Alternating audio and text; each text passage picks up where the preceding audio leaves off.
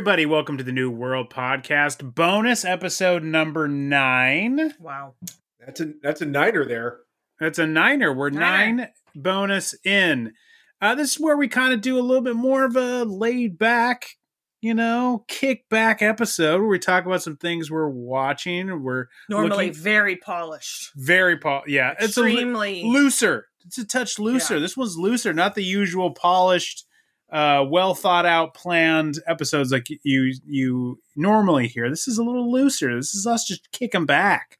I'm hitting the top button. That's just the top button. Just the top button. Just loosen the tie. Don't get rid of it. No. Don't take it off. I'm sitting on a beanbag right now. It's whoa, real laid back. Just real laid back. Just kicking it. And we're gonna talk. We're gonna even have a spotlight. We're gonna talk about some things we've watched. But we've got a spotlight tonight. We're going to put a particular movie in our spotlight. I'm really excited to talk about this movie because this is just kind of a surprise. We have gotten into, I feel like, some movies basically in this podcast. We're obviously discovering a lot of it because as much as we obviously knew a lot of the New World movies, that means me, Ryan. I also mean, who's also with me, Mark. Oh, yes. And I also watch these movies. And also, Eric also has not watched many of them. No, I'm a noob to almost all of them. Yeah, but besides Children of the Corn and a few assorted others, right. Hellraiser and so on. Mm-hmm. But there's certain New World movies that Mark and I have definitely not seen. Most of them. And really, because there's a tremendous amount of the movies. So a lot of this podcast is not only just us watching a lot of these movies that we love that New World put out, but also discovering new gems. One of those new gems, if you scroll back down to a few episodes before this bonus episode number 9, you're going to find a movie called Crystal Heart, which we did not know anything about before we watched that brilliant masterpiece of a film. I pretty much feel like when I look back at my life, I look at everything I did before Crystal Heart and everything I've done after Crystal Heart. It was just one of those movies that transforms what you think a movie could have. Mm-hmm. And that's all I can say. It's just, I walked out as a kid. I walked out of Raiders of the Lost Ark just stunned, but nothing prepared me for Crystal Heart. No, there's no way that Indiana Jones could have prepared me for that. How could it? We saw that movie. We fell in love. If you listen to the episode, you're going to know our love is legit. Our love is real. And that made me think, I even mentioned on the episode, we got to watch another film by director Gil Bettman. What else has he done? Well, what he's done is this episode's spotlight. We're talking about Never Too Young to Die. The new American hero. Go! John Stamos is Stargrove. Vanity is Danja. Gene Simmons is Ragnar. Yeah!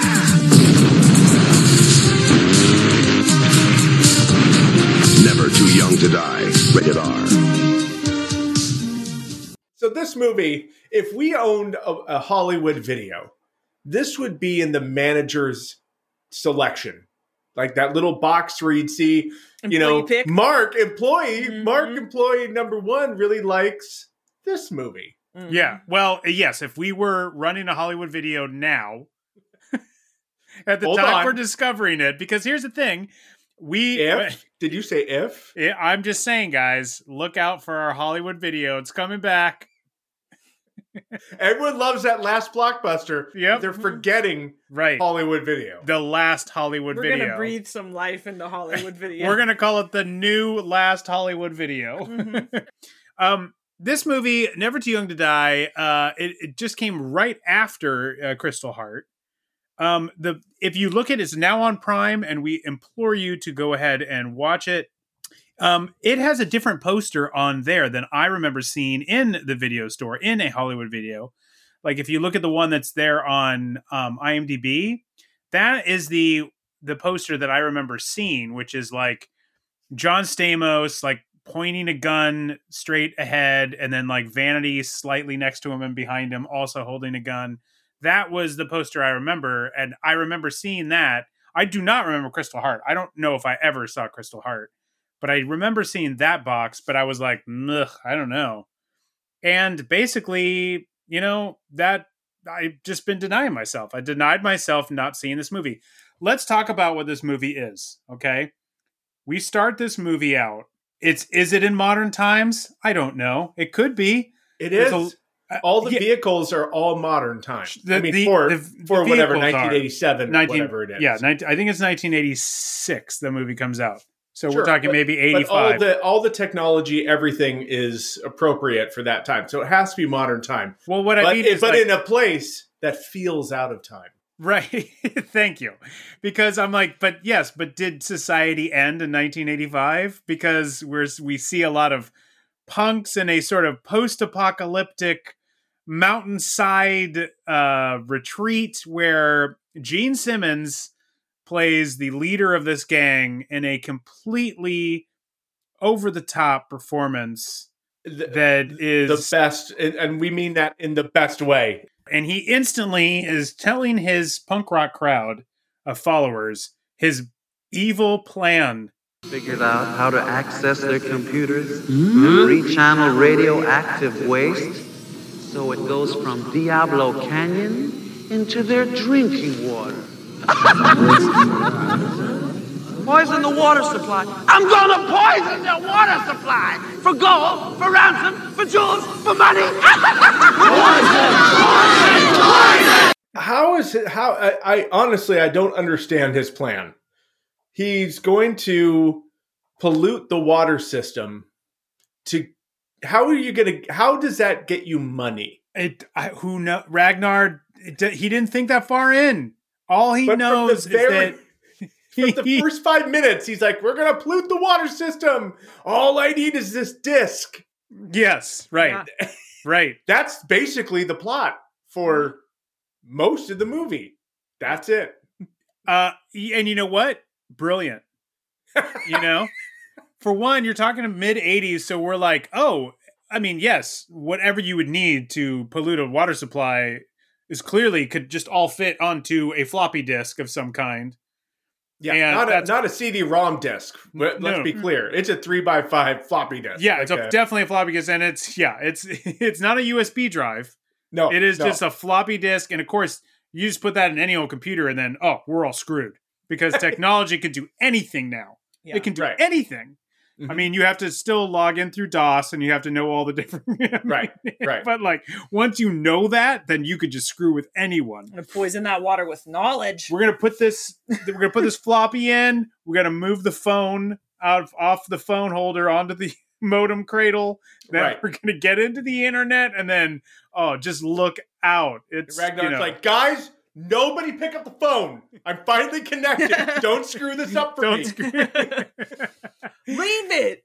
Yeah, and he's saying this to a legion of fans or members of his cult that are a mix between a low-grade Mad Max movie and what, parents in the 80s would think a punk rock person a punk would look like. It's like the worst interpretation. It's like the Jerry Springer of punk rock, Yeah. And they are all in. But what is their upside? They live in this shitty mountaintop, like almost it looks like a bombed out shelter. Right. And they're all filthy. And I don't see what they're like. I'm not clear what he's getting out of this, but more importantly, I'm not clear what any of this. They're getting nothing out of this, but they are in. He does say that he's going to get a lot of money out of it somehow. Again, I guess you hold the city ransom. I have no clue what he's going to do, but they're all in. And I guess there's profit sharing. I mean, it's like I don't know. Everyone, does Ragnar offer a 401k? Does he offer what are the bennies? Tell me what the bennies are. I could be in. He has a strong pension plan, and if you serve him for 25 years, you're set for life. 25, dude. I can do 25. I can do 25. It's not 30, dude. It's not 30 like a lot of companies. It's 25. That's a pretty low bar to get in there on. Which makes sense because, and it explains the fact that people in his cult or group or whatever you want to call it, no matter where, and we'll get to him, Stargrove. No matter where Stargrove goes, yes. one of his people is there to pick a fight, to try and kill him. Yeah. Again, they must be looking out for that pension plan because they are committed 24/7 to Ragnar. Whatever he wants, they're out there to do it. Gil Bettman, the director, he is clearly thinking, I am setting the table here with this scene. Also, the Paul family. Let's quickly mention that Gil Bettman just directs this, but a whole family of Pauls are involved in the production of this movie. Isn't it a Paul Productions? It is. Paul Entertainment. It is. Paul Entertainment. I mean, when we were talking pre-show, before we hopped on these hot mics, decided to rip off bonus number 9. We were talking about how we were bummed that this was not a New World movie. This feels like a New World movie. Yeah. But Paul Entertainment is the company behind this, and we got a lot of Pauls in here. Stephen Paul co-writes the screenplay. We got Dorothy Coster Paul. She's an executive producer. Hank Paul, he's an executive producer. Stephen Paul, I'm assuming still the screenwriter, is also a producer. It's a lot of Pauls. They're clearly the ones responsible for this. So they think that they're setting the table here. At the end of Gene Simmons' monologue, he talks about, I want Stargrove. I want Stargrove. And we cut to a college campus. We don't know who Stargrove is. Stargrove that he's talking about is not the Stargrove that we get introduced to, but that Stargrove is John Stamos, who is part of the gymnast team at this Dunbar College. And we start off immediately with his own theme song. So we go from Gene Simmons, college campus, and this incredible theme song. All right, more lift now. More lift. Good. Real tight. Are you feeling like breaking Let's see out? some height, Stargrove. All right, try it again. Looking for danger. More lift. Good. Feeling adventurous, then you must put your trust not in a stranger. Playing your own game. Do it your own way. Keeping your own sound that you found. Going down, playing like you play. Who knows what you'll find? You may like it or not. But all that you find, boy, is all that you got. Stargrove, flying like you never flown. Stargrove, running to a danger zone. Stargrove, are you gonna stand alone? Stargrove, Stargrove. Stargrove. Now this is, we don't even know who Stargrove is. Even at this gymnast level, we're just seeing John Stamos go up and down on the trampoline. But he has the catchiest theme song. We watched this movie and Erica started singing this song because you can literally fill any activity in between the refrain of Stargrove. Yeah. Right? Yeah. Such as? No. Okay. Not gonna do it. It's not going to do I'm it. gonna do it. Well, you can just... Because once you I'm gonna start... save it, Stargrove. You'll never know when I will do it, Stargrove. You can fit anything in here, Stargrove. Anything. And once you start, you won't stop. It's so catchy. It is so catchy. It's addictive. I think about it all day. I'll be at work and I'll be like, Stargrove, responding to my email. Stargrove, answering a voicemail. Stargrove, checking on my Slack messages. Stargrove. It is like the best I'm theme song. obsessed with it. I was like, okay, we got Gene Simmons, just an insane performance. We got this incredible song. Like, I don't even know what's next, but I am in on this movie. Sold. I am in. Gil Bettman, you got me again. You got me in Crystal Heart. You got me in Never Too Young to Die. Then we meet the actual Stargrove that is Gene Simmons' target, which is played by George Lazenby, the one and done Bond himself. Yep. Yeah. Come on, this is stupid. You're right. Very stupid. Assuming, of course, you want to see your son. What kind of designer drug are you on? How is Lance involved here? You know, oddly enough, I wasn't sure he was until now. Lance hasn't got a clue about my work.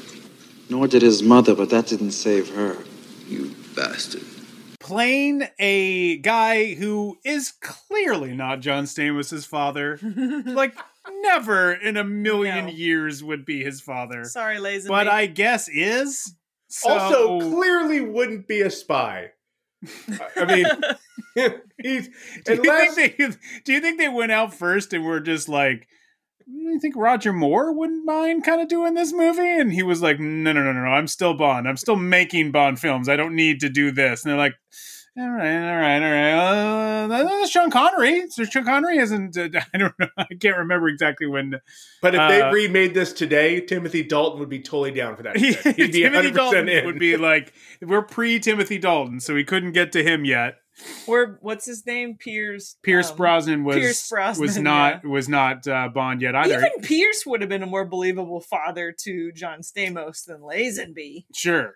Well, Lazenby, though, was like the only Bond if you even take the best slice of Lazenby, you don't get Stamos. I'm sorry. You take a prime cut of Lazenby, that prime cut looks nothing like John Stamos. Right. He must have favored his mother's side, and she must have been a goddess. Because Lazenby contributed nothing. Lazenby just took he took a trip to the Greek Isles. Yeah. And all of a sudden, come on. Here comes John Stamos. John Stamos. Yeah. and a performance now, like I have to say too, I've said this to Erica the other night when we were I literally just put this back on just to listen to the theme song. Yep. Of course you did. Stargrove, it is in your head now. Stargrove, it is controlling you. Stargrove, go out and rob a bank. Stargrove. It is so catchy. Oh my god. So oh god, where was I? I put it and I was like, this is like also John Stamos is honestly, I have to say, not great in this movie. No. He's not good. No. Like I honestly disagree. He's more charming in like yogurt commercials than he is in this movie. But he's not supposed to be charming. I don't know. He's not supposed to be. He doesn't know that he's Stargrove. Yes, he does not. Know. He's not aware that George Lazenby. He's just an angry gymnast. He's you angry. Know how they are. Right. I do. You know how they are. Everyone knows how angry gymnasts are. Yeah. We all know. We all know that. I have to give him credit for the one scene when Vanity is trying to seduce him, and he's out on the deck, and he's trying to act like he's not paying attention. And he ends up turning that whole scene into like the whole gulp. Oh, what do I do now? And he goes through like 2 different apples trying to be cool. Like, I'll just sit here and eat an apple. I'm not really staring at you. I was like, nice work there. Okay, that's fair. That was funny. It was a funny little bit that they did. Also, not that we're trying to jump. We're not because there are people up on the hill with binoculars watching them through that. Because at the time they're bait.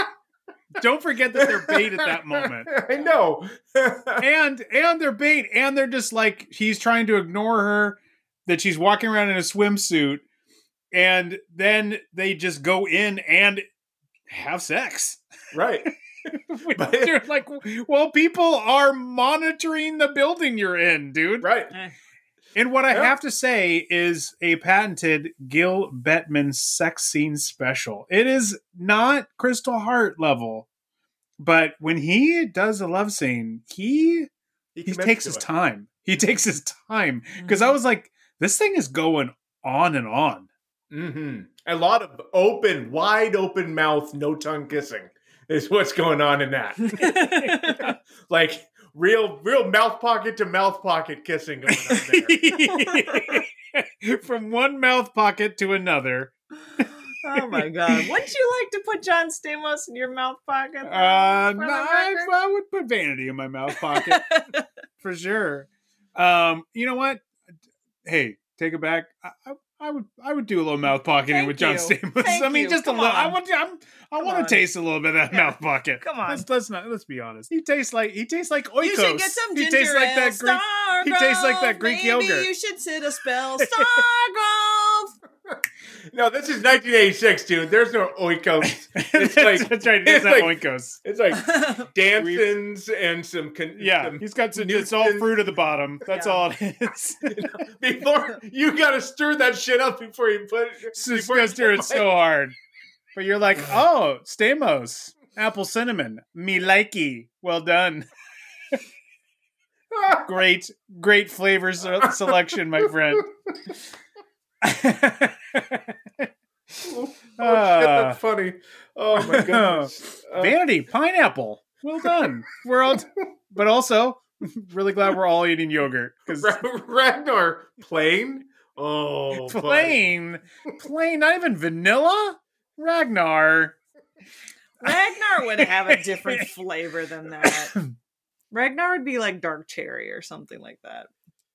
Yeah, because he's got that little big that long nail that he uses to cut people's throats. It would be something exotic. Like he stabbed someone with in the that was neck. I wasn't sure about that. It's like a nail sword. Look, there's certain things in this movie that I just was like, I'm not going to understand it, but that's okay. Because over the many viewings that I will have of this movie throughout my life, which clearly I'm going to, I'm committed to this movie. I'm going to watch it many more times now. I'm sure all these mysteries will unveil themselves. Will unveil themselves to me. Or not. Or they'll just remain mysteries. And I will just revel in how mysterious this movie could be. Yeah. But it is a story about John Stamos. His dad's a spy. And he gets mixed up in his dad's business. And I want to give a shout out to Vanity, because Vanity really has to do a lot, because I do think Stamos is a little, let's just say he's dry. He's a dry supposed to performance. be. He's a college gymnast. He doesn't know the ropes. So that leaves Vanity, who is his dad's partner? Right. Yeah, protege, partner. Right. Protege, yeah. So ultimately, damn, Erica. I mean, come on, you're devoting your life to this movie. Understand it. Well, I'm devoting my life to this movie just simply so that you could actually get to the end of it. And I'll get there because it's gonna happen. Taking my time. I mean, take it in small chunks. Mm-hmm. I think that's smart. That's what you've done, and I think that's smart. Don't take the entire. Watch it at your leisure. Stargrove.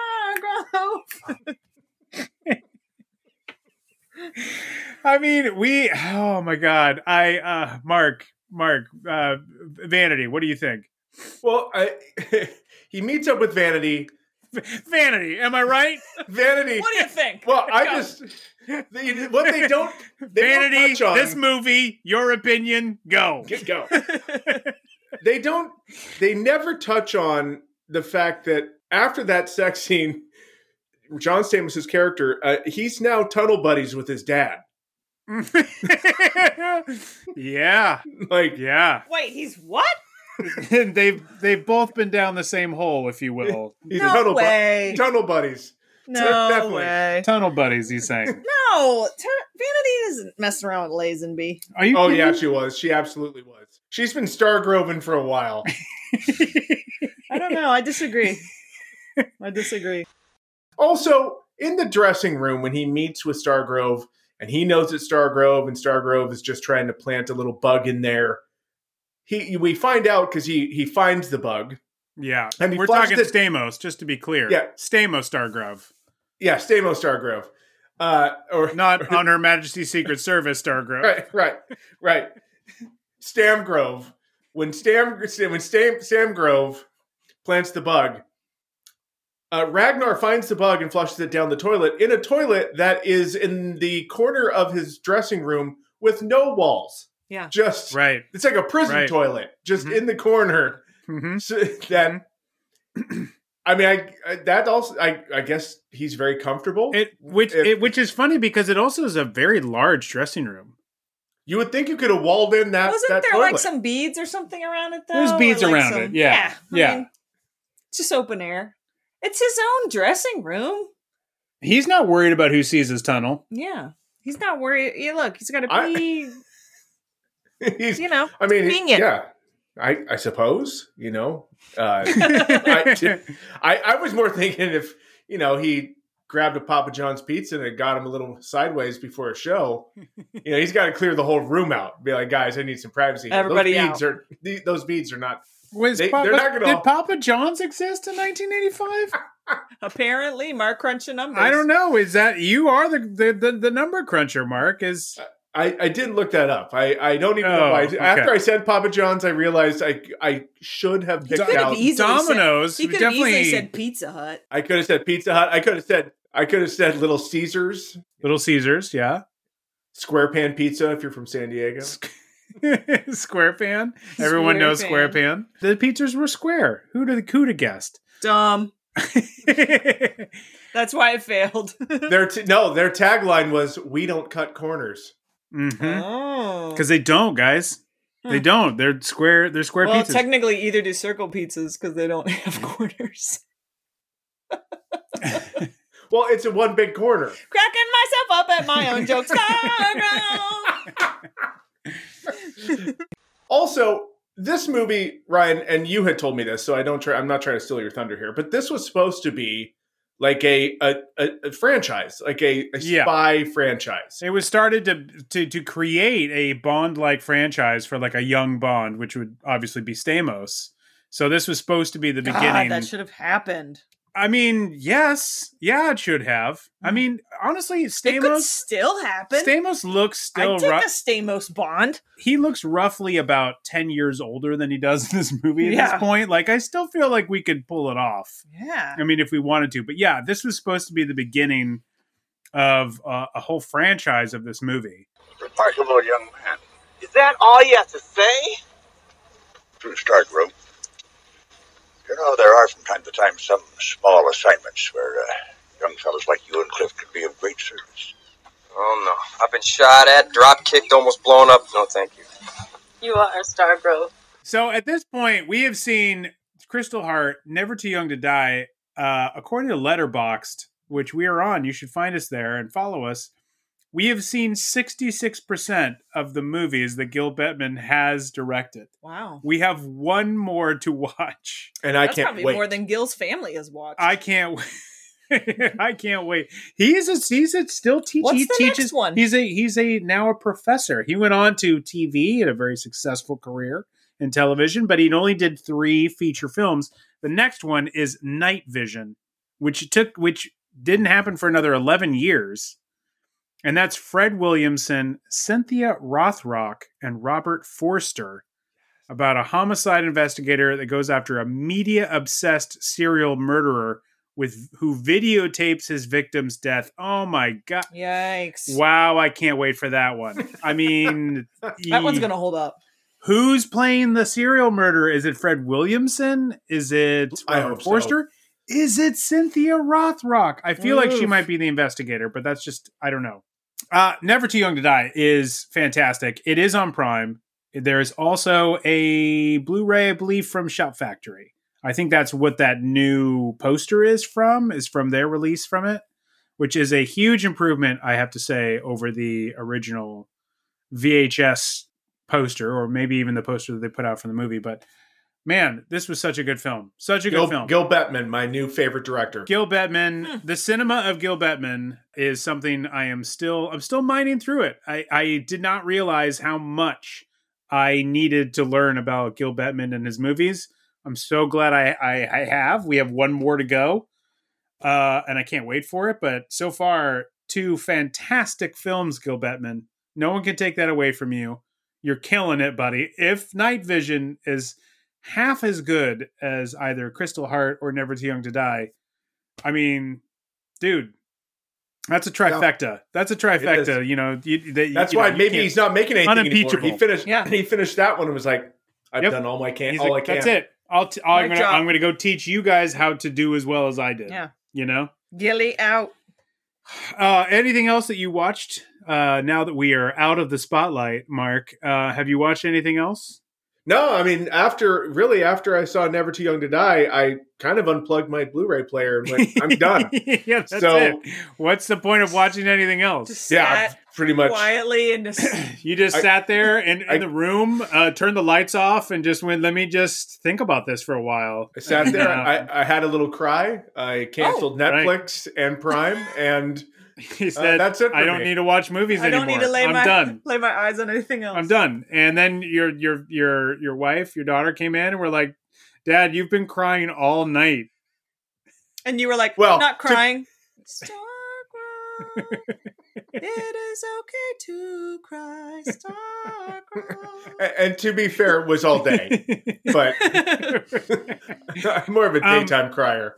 We did watch some stuff which we should mention because we have talked about this franchise before. But Eric and I have completed the franchise.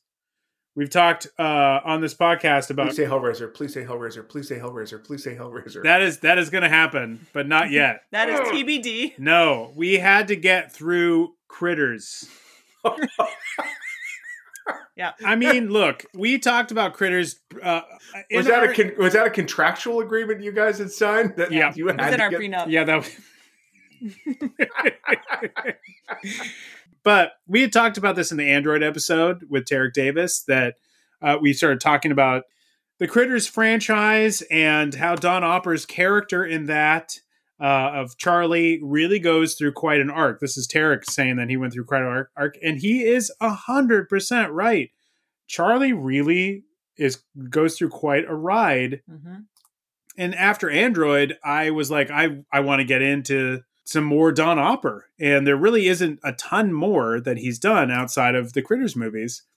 We'd watched the second one already. We talked about Critters already, talked about Critters 2 already, and the giant ball. And so we had to get into Critters 3 with the debut of Leonardo DiCaprio.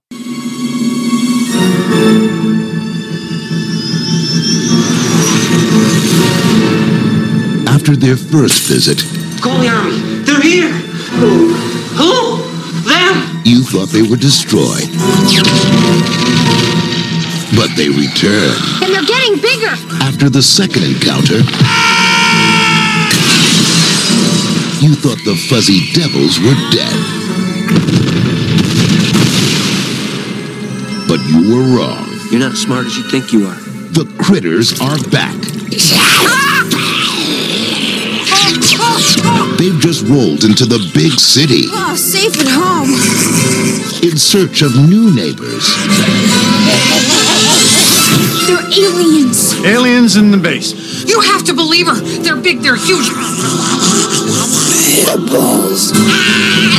And they're never late for dinner. We don't have a gun up here or anything like that. How about a meat cleaver? What is eating him? Eat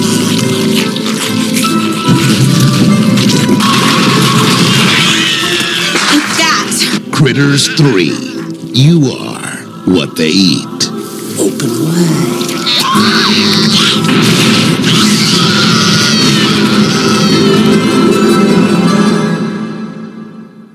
3 and 4, by the way, were both shot essentially around the same time. 2 different directors. This one, the third one, is directed by Christine Peterson.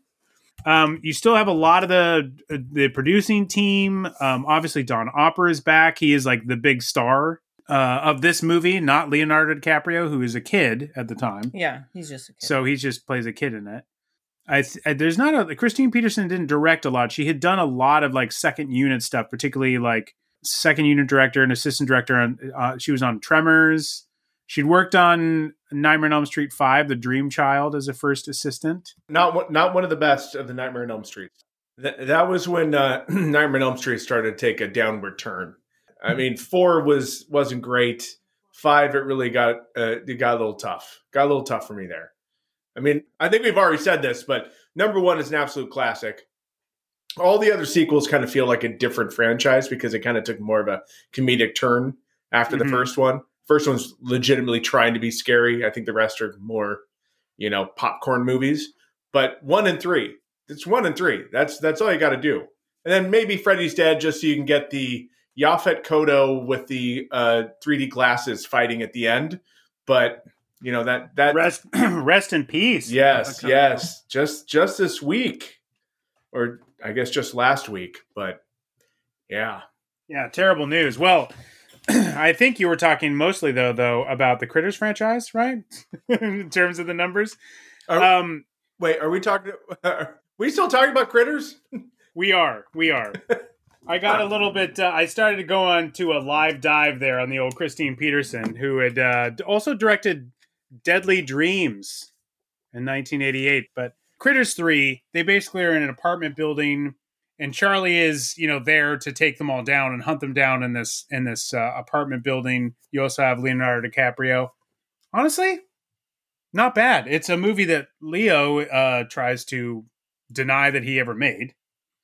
But they did this at the same time, Critters 3, and then also basically written by the same guy, David Shao, wrote the third one. He sort of also writes the fourth one, but he basically picked up another script. They had handed David Shao the third movie, handed the fourth movie over to a guy named Joseph Lyle, and then they were like not as pleased, so David came in and did rewrites on 4. So 4... they shot right afterwards, and 4 is completely in space. Are they going back to the planet in this one? No, they're just on a spaceship. They're not going back to their planet because what happened is that in 3, at the end of 3, they don't allow him to kill off all the critters because they are an endangered species. Okay. So he ends up having to take the species back. He has to go back into like a little spaceship and take them back because they want to save the last 2 because they don't want the whole... all the creatures to be extinct. Then they go very far into the future and end up on a ship a la Aliens, where they're on the Critters Nostromo.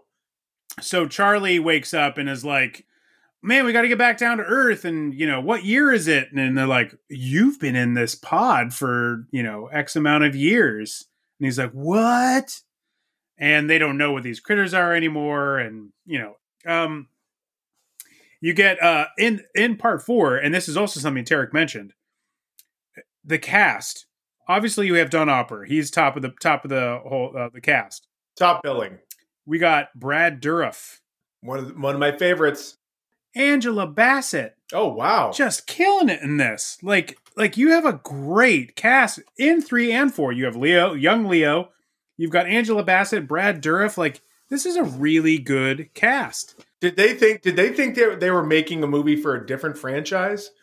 Were they confused? Like essentially Angela Bassett was just started. Like I don't remember what the next movie she made, but like the next movie she makes, she's like, a star. So this is like the one cruddy movie she made before she really started to, her career started to take off.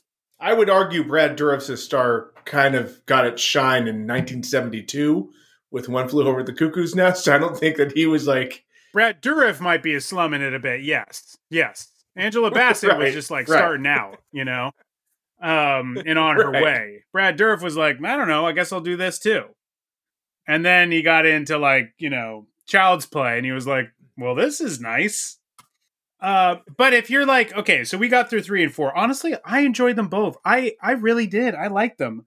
I think a lot of people kind of like shit on Critters 3 and 4. I mean, they're Critters movies, so you have to go in with that. But as far as I was concerned, it's a pretty good franchise. I had not really seen, outside of Critters 1, I really hadn't seen a lot of these movies, and I really enjoyed them.